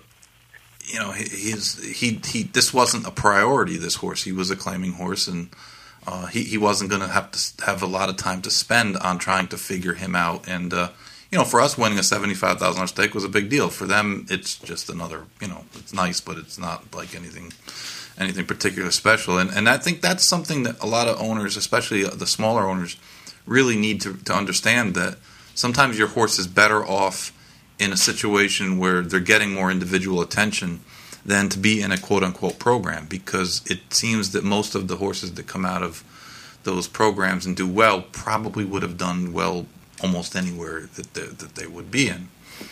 And possibly could have done better somewhere else because they were more individualized and true and things done. And I think part of it, too, sadly, I think from a rider's perspective, we've had plenty of riders that we've had to get them out of that mindset that so many trainers don't want to hear what's wrong with their horses. They just want to hear, how'd he go? He went fine, boss. And that's all they want to hear. So a lot of these riders have just been trained, unfortunately, to forget to go with their feeling. And I'm not saying that they should go out there and do what they want, but they should be able to come back and honestly say, hey, look, I think this horse needs a, give him an easy day tomorrow, or this horse liked this, or he didn't like that, or, I remember one of the riders came back to you and I and said, one of the horses hates training in the mud, hates it. And so the next time it poured down rain, you and I made a point of watching it, and that horse went out there and just sulked, and by the time it came by us at the wire, you just yelled out, just jog and go home. And after that, we never trained that horse in the mud again unless it was consistently, because it is South Florida. We didn't train that horse on a muddy day because they just didn't like it. So why? You go out there and you see the look on the horse's face like, ew, it's mud. Where the next day it's sunny and pretty again. So, sometimes you need to just think outside the box. How many horses do you currently have in your barn? I have 5 currently, and I have one that I am getting fit on a farm here that is going to come back in probably in another month once I just get a little more foundation under him. So 6 between here and the farm at the moment, and waiting on a 2-year-old to come down from up north. Right. So what's What's a comfortable number for you? Like, what's your short term goal? I won't ask you your long term goal, but what's your short term goal, and numbers wise, and what do you feel comfortable with? I know I can do a relatively nice size stable because I've done it in the past. But at this point, with me wanting to be able to get on a fair amount and get a rider, I would say between 10 and 12 is a really good number. Between what I have to pay out on payroll and staffing, and to still really be able to pay attention to detail as much as I do. I mean, I'm in and out of the barn all the time. I check my horses. I know my horses. As it is now, I have the one guy, myself, and a freelance rider that helps. And, I do the legs on my own horses. I check everybody out. I'm in and out all day long just kind of seeing what their mannerisms are. And I think if I got too big, I think I would lose some of that ability. And I like to definitely keep it very hands-on. So I have a very good idea on what's going on with them. To you, now you took over last July, so you've had about a year. What's the biggest difference in your life as a trainer versus the years you spent as an assistant trainer? I mean, what's the biggest change? There's a couple. One is, as an assistant, especially when I was with you and Elliot and stuff, when I had horses on my own, where you guys weren't around, it was like being a trainer, except for I had the ability of knowing I was getting a check every week. It might not have been as big as I would have liked, but, whose checks are. But it was a nice, solid paycheck every week.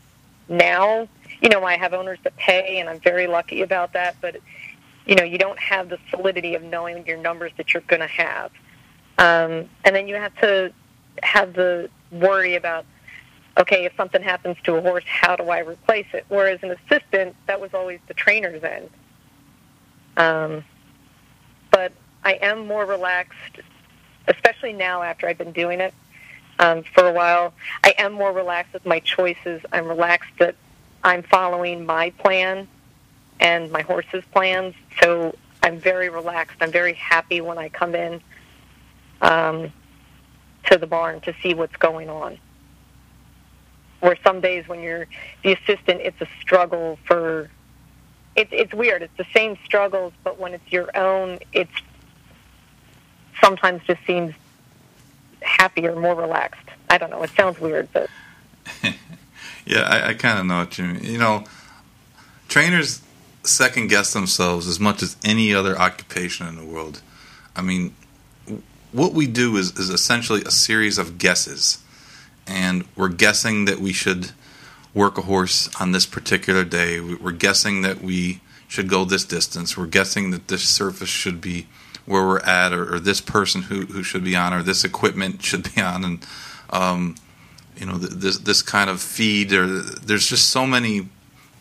There's so many variables that what we do so much is kind of educated guessing, and it takes a while. It took me a while to get comfortable not second guessing, because that's something you do a lot, and I think everyone in this business does that. I think people who are handicappers, I mean, there's nothing more frustrating than when you handicap a race and you come up with the winner, and the winner pays $27, and you don't make any money because you used them in exactas or trifectas or pick threes and some other long shot hit, and you wind up with nothing. And training it's the same. Sometimes you think you're in the right spot, and then you open the racing form, and it's like, man, this is a really hard race. Yeah, I know that feeling, and like you said, you don't have that the steady income, and that's something I think that is really a key factor, especially for smaller trainers and younger trainers, in that they need that income. They need to keep the payroll going. The workman's comp expenses is very expensive. Especially for taxes. Just all those things that you don't worry about when you're getting a paycheck, and and Florida's, the paperwork isn't really nearly as bad as some other states. So I remember when I was operating in a bunch of different states, every year at tax time, we paid county tax for this place and state tax for this place, and you make one start. I ran a horse in California at Del Mar, Battle 1. He finished second. Pat Valenzuela comes up the rail. The guy never come off the rail in 30 years. He came off the rail that day and got beat up the rail. But nevertheless, those people in California hounded me for 2 years about nonsense. We were there literally 10 days. But because we earned money there, they were chasing me. The workman's comp people wanted all kinds of paperwork and all kinds of stuff. And, trainers, especially small trainers, we don't have human resources departments. And it just becomes one of those duties that you have to do along with everything else that is you have to do. And it's, listen, it's every business has regulations and those kind of things. But, just having to deal with the licensing in the state, especially under the COVID issues, where the office is open. Right now. The office is open, but they're not actually open. They don't do anything. But just don't go up the ramp, Chuck. I'm still bitter about that, and that was just uncalled for. But I will say one thing too. I think our billing system is still on the antiquated side. You go into any other aspect of, and I've done a lot of different aspects in the horse world. And even where I keep my horses on the farm, you pay for everything 30 days in advance. So you pay for everything up front because they have to incur the cost of feed and hay, and it's the same as on our end, but we pay on the back end. So, it would be nice if new owners coming in, they could get trained in the fact of being paid in front, because then all the expenses are paid. There's not a worry. You have everything, and the money is there. Yeah. And it's comfortable, and you can just go forward. Whereas now that's how some of these owners can get behind, because they get a bill at the beginning of the next month. And, like I said, I'm very fortunate that our guys pay quickly. And, my guys are all good about it. And, as long as they pay by the 10th of the month, you're really good. But when they start staggering, then they're now getting into the next month, and now they're 45, 60 days behind. And people don't realize what that extra couple, $2,500, $3,000 can do to a small barn. And then if you're a bigger barn, you multiply one guy has 4 horses, that's, $12,000. That's a lot of money. It's the only business where the poor people give the rich people credit. Yeah, and it's just, I can say all your incidentals, all your race fees, your blacksmith, vet bills, supplies, any of that can get rolled onto the next month because that hasn't been incurred in your first 30 days. That's all acceptable, and that happens in any of the horse show industry. Everybody pays up front, and then you get paid the next month. If your horse has been shod that month, then that rolls into the next month's bill. Yeah. But this is the only industry I know where it's on the back end of it. Yeah, we do a lot of things backwards. That's for sure. But who do you got coming up in the near future that's going to be in the entries? I'm looking at this weekend. I'm looking to run Noble Maria back. She's come out of her race happy and raring to go. And then I have my new claim. I'm looking to race him back again. What's his name? What was that? What's his name? Robin Taken Charge. Robin Taken Charge. And he's kind of a cool horse. It's kind of fun when you get the new claims, because then you got to figure them out. Yes, absolutely. And it's fun when they have a fun personality. You never know what you're going to get when you drop in the box. Well, you know what I like about him? He's got speed, and he can run on the dirt and the turf. And down here in the summertime, and you never know what you're going to get from one race to the next. Literally, 1/2 hour to the next, weather-wise. Yeah, it's a good concept. It's so bizarre how it can be perfectly sunny, and then 5 minutes later it's like a hurricane, and then half hour later it's like nothing ever happened. And I know people call me all the time, and they'd seen a race at Gulfstream earlier, and it was sunny and the track was fine, and they were on the turf, and then they get distracted, they go to got to work or something like that, and then they call me later, and it looks like nighttime.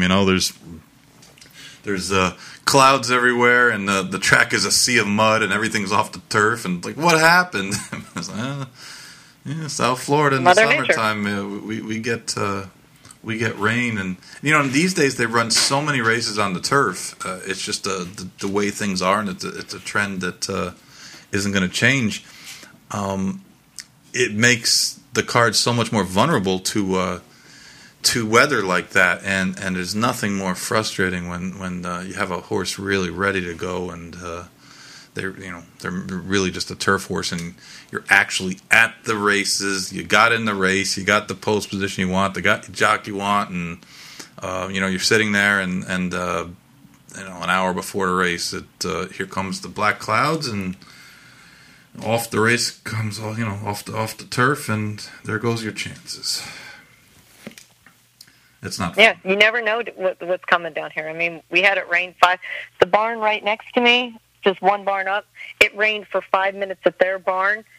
I'm across the horse path from them, and it didn't rain at my barn. 5 straight minutes. I've never seen that where it's like a complete wall. Only in Florida have I ever seen anything like that. Well, you remember the day that it was muddy on the backside and it was dry on the front side. The track, it had literally rained on the other side of the track, but it hadn't rained on the front side. I remember we had a horse breezing, and I said to the guy, "Why didn't you breeze?" He goes, "It's sloppy." I said, "What are you talking about?" He goes, "On the other side, it's sloppy." And it literally rained on one side of the track and not the other, which is just, yeah, and weather comes from all different directions here. Most places the weather comes from the west. Here it comes from the west, it comes from the north, it comes from the south, it comes from the east. It just, you never know where it's coming. But it doesn't snow here, so there's that. Hey, they have an occasional hour and a half where you get a flurry. Every 10 years or so, you do get that down here. Yeah, that's true. Every once in a while, and people freak out about when it gets to be 50. And like I said, it doesn't snow. I don't know. I've gotten to the point where it gets below 70, and I want to wear a hoodie. You get a little too used to the heat, and you're like, "Oh, it's cold," and it's 70 something. That is true. Well, listen, thank you for giving us some of your time today, and thank you for having me. We will we'll be in touch. Thank you. Right, well, that was Susan Ditter, and we're closing in on the end of the show. We got about a little over 10 minutes to go, and we have our 4th trainer today. This is a trainer that has a famous last name, but I don't think he has a relation to the person with that made that name famous in the United States. With us, Emmett Jolly. Emmett, are you there? Hey, Chuck, how are you? Good, how are you? Great, thanks very much for having me on. Yes, sir. Let me ask you a question, Emmett. How did you get your start in horse racing? Growing up in Ireland, there's obviously it's a much more kind of rural setting, so there was always horses around, so I grew up show jumping and hunting, and I had an uncle that trained over there, and that was kind of my first foot in. So as a teenager, I go and ride out for him, and that was kind of my start. So, who was the first trainer that you worked for? First trainer over here that I worked for was Graham Motion. I started with him in 2010. Before that, I'd kind of been more in the breeding end. After graduating from college in Europe, I took a job with Darley as a stallion man, and I traveled with them for 3 years.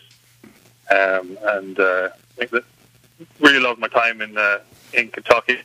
I wanted to come back. So I took another job with the Hiddenbrook Farm, and then and after about 18 months there, the draw to the track was a little too strong. So I took a job with Graham in 2010, and it was a really exciting time to be there. We had Animal Kingdom was a 3-year-old, and we were the barn full of stake horses, and it was a great time. Yeah, Graham is a really great guy. He's a stand-up guy. He's an excellent horseman, and he does the right thing, and that's there's something something to be said for that. Definitely, I have nothing but fond memories of my time there, and he was always very gracious with his time, and I learned a lot when I was there for sure. When did you officially go out on your own and start racing your own horses? It's been about 18 months. I went out in January of last year.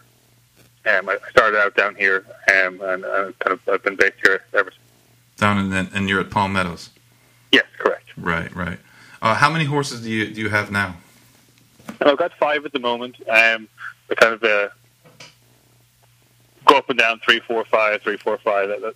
That's kind of where I'm at right now. But yeah, I've got 5. I've got 3 maidens, and I 4 maidens. One hasn't started yet, and then a kind of an older, kind of youthful mare. So that's where we're at. Are you? I know you had gotten hurt. You hurt your shoulder. Are you back riding yet, or no? I am. Yeah.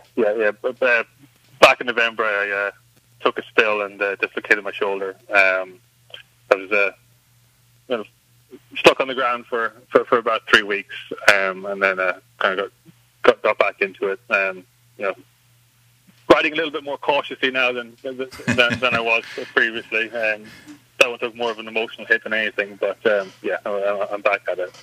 Do you feel getting on your horses kind of gives you a little bit of an advantage in that you're getting the information from the horse firsthand instead of secondhand through a rider's input?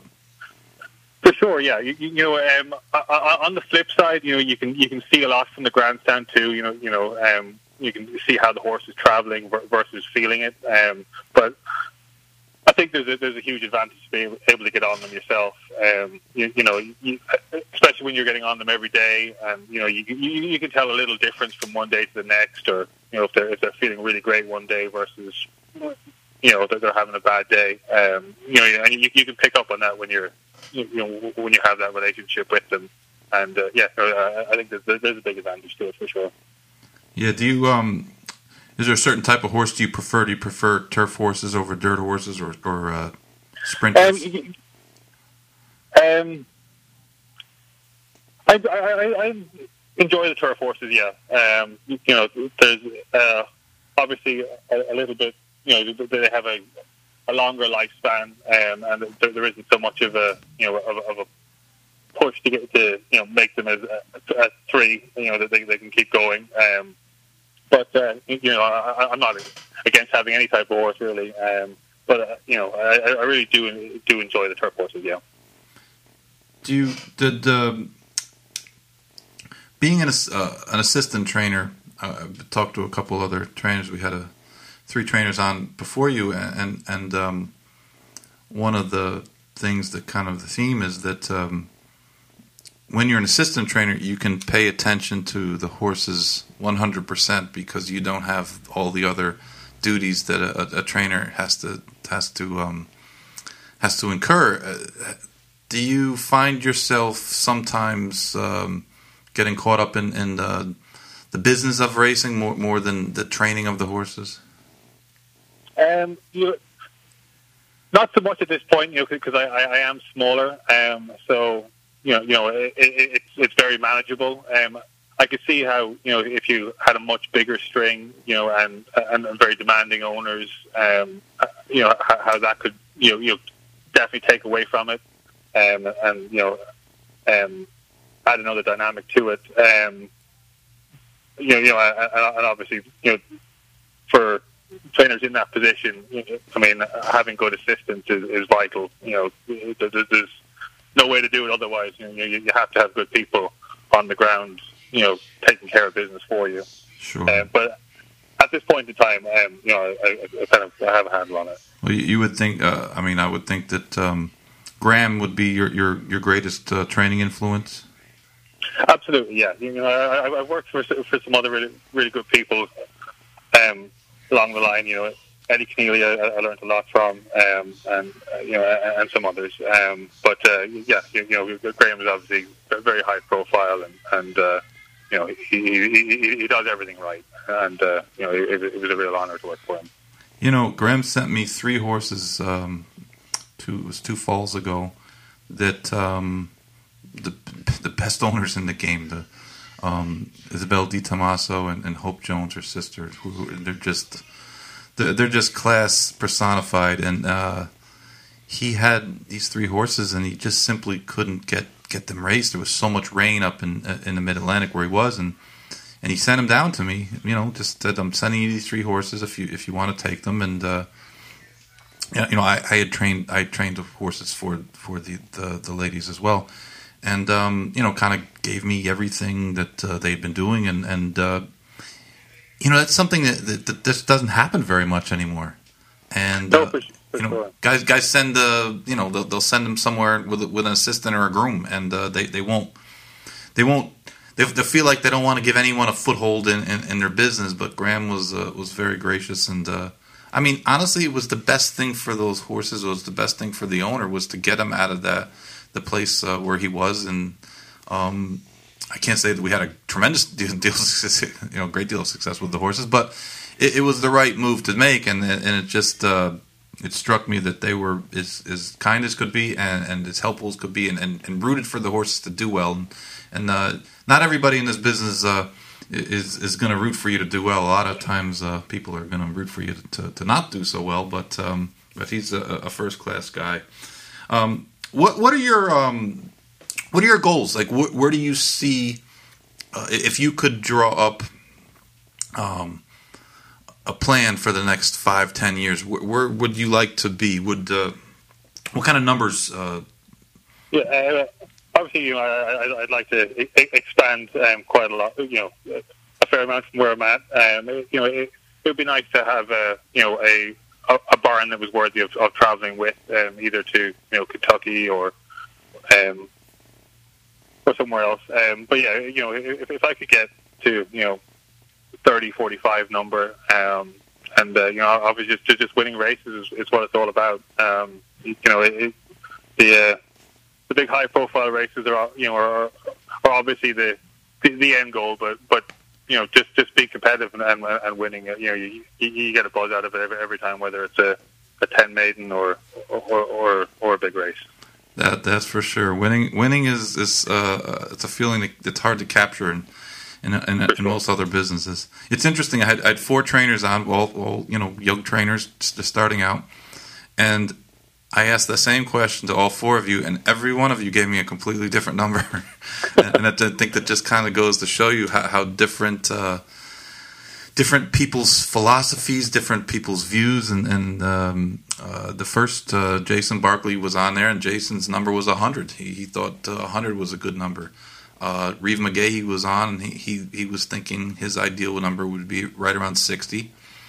Susan Ditter was on directly before you, and she was thinking she'd like about 12, and then you came with the 30 to 40. So it's kind of interesting to me that that everybody's came with a came with a different number, and I hope I honestly, you're all good people and you're good trainers, and I've watched you guys from afar, and then your horses look good, and I wouldn't have you on if I didn't think you were a good horseman, and you deserved a little bit of a voice. And we're running low on time. We only have about 20 seconds. But Emmett, I really want to thank you for giving me some time today and telling people what's going on with you. And hopefully we'll be able to have you back on after you win a bunch of races. Absolutely, that sounds great. Yeah. Thank you again for the opportunity. I really appreciate it, Chuck. Thank you. That was Emmett Jolly, and we will see you next week. This is the Going in Circles podcast, hosted by horseman Chuck Simon. To become a sponsor, to suggest topics, or for questions, email goingincirclespodcast@gmail.com. And log on to our Facebook page, Going in Circles Podcast.